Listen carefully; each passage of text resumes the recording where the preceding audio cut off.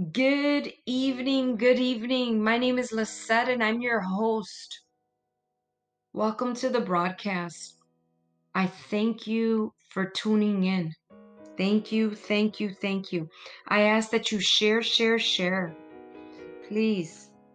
There's somebody that needs to increase their prayer life and needs to learn more biblical truth of the Bible. I ask that you share. Amen. On tonight, we pray. We are continuing in the book Pray Without Ceasing, A Believer's Guide to Effective Intercession by Apostle Stephen A. Garner. We are on section 9, and it is entitled Biblical Purposes for Corporate Gathering. We will begin this chapter. We're going to pray first. But before we pray, I do want to let you know that if you do want the hard copy, you can get it on Kindle.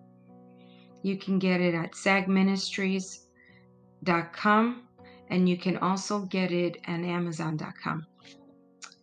So let's get busy. The scripture verse I'm going to emphasize on is 3 John 1:2. Beloved, I wish above all things that thou mayest prosper and be in health, even as thy soul prospereth. Father God, we love you and we thank you for this day. We thank you that you made a way. We thank you that you, Father, draw us near to you. We thank you and we glorify your holy name, for you are the great I am. You are our judge. You are our peacemaker. You are our promise keeper, Father.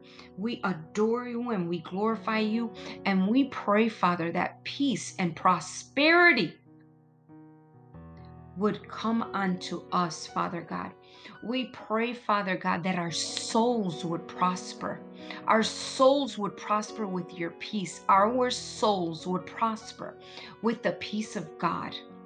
In the name of Jesus, that you would prosper us by giving us strength, a renewed strength for this new era, Father, in the name of Jesus, a peace and a strength unto you, Abba, Father.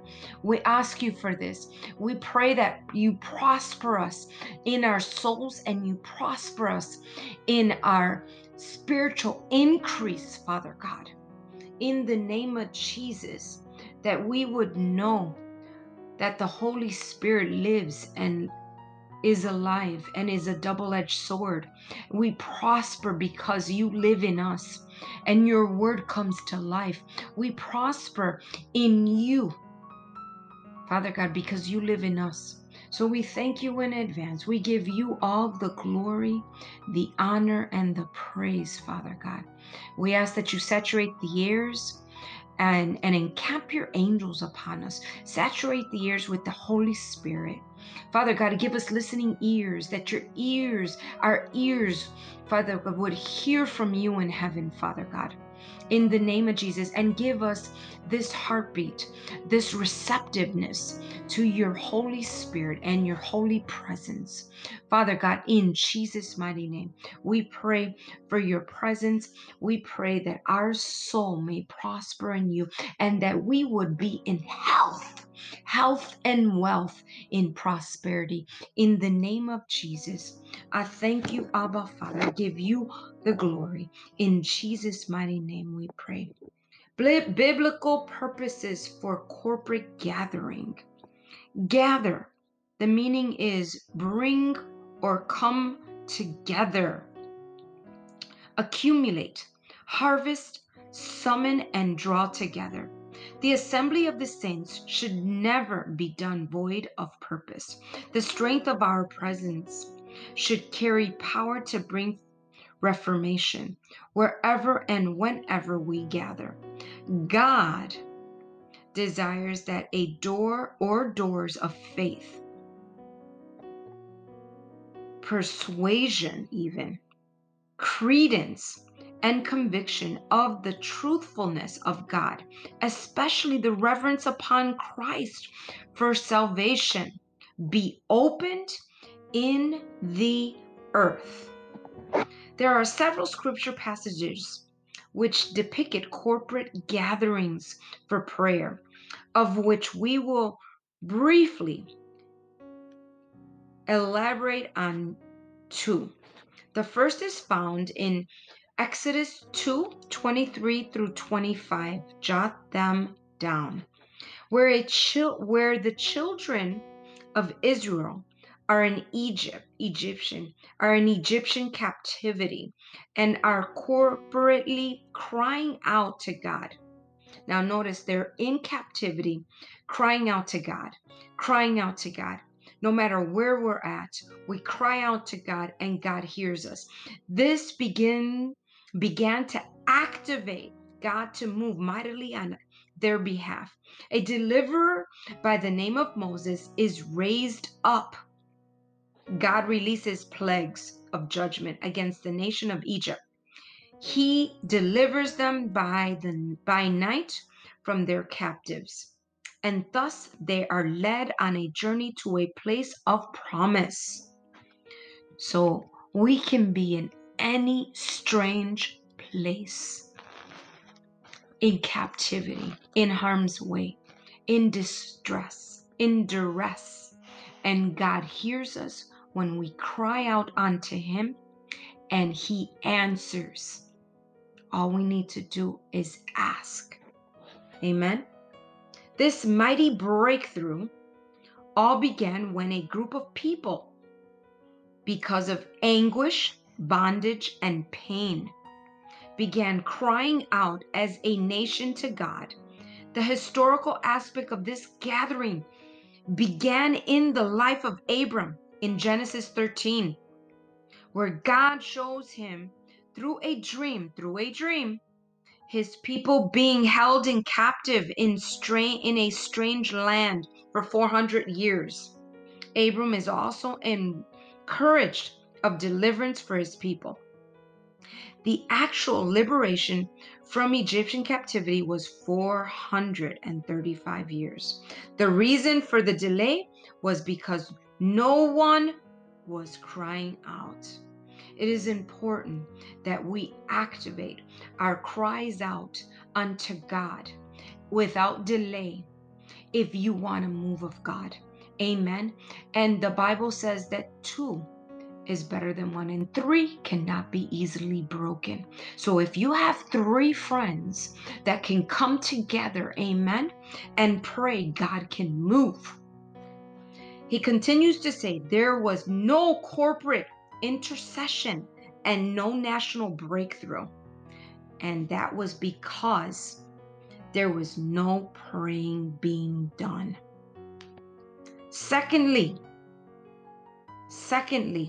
the second example is found in Luke 1:5-11. This is the set time for prophetic fulfillment concerning the coming of our Messiah. The forerunner, by the name of John, was to come forth and prepare the way for his coming. There is something of a new order taking place during this time. I want you to think about this. Let me say it again. There is something of a new order taking place during this time. It's the first simulated model of corporate prayer in the New Testament. And let me emphasize on this timing. God has a set time for everything, and we need to align ourselves with God's timing.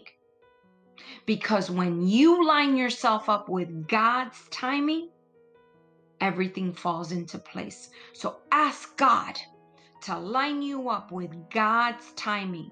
There's a timing in heaven that comes upon the earth, and we need to line up with His timing so that the purposes of God will be fulfilled in us and through us for His glory in the kingdom of God. I'm talking about beyond the church.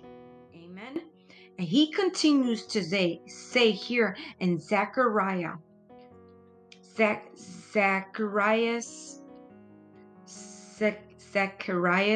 was executing the office of the priest according to the old custom and burning incense literally on the altar.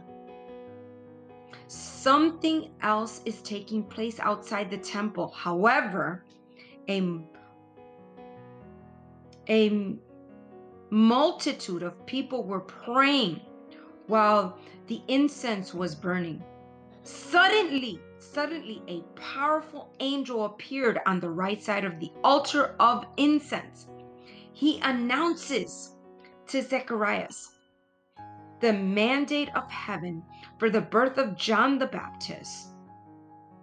This event would ultimately lead to the furtherance of human activity connected to divine intervention, and Christ the Messiah would be born because of what took place in corporate prayer meetings. It can be here, it can be at the church, it could be at home. Let me say this. We're almost gonna end this. So it's clearly seen and evident that gatherings for corporate prayer carries supernatural significance into human affairs. We will now look at some of the biblical benefits for gathering according or corporately and discover the purpose and power that released as we gather. And this we are going to continue on our next episode. But I want to leave you with this principle, and it's upon the church. And then obviously it is upon his kingdom. A kingdom principle. Prayers empower not only the local church with boldness to war against territorial powers that opposes the advancement of the kingdom. That's you and I. I'm going to leave you with this scripture, Acts 12:5. Peter, therefore, was kept in prison, but prayer was made without ceasing of the church unto God for him. Amen. That's a principle of God. Okay, y'all. We're going to continue on tomorrow, and we're going to discuss these examples of the purpose and power that's released when we gather. Amen. Until tomorrow, may God richly bless you, and I will see you on tomorrow. Good night.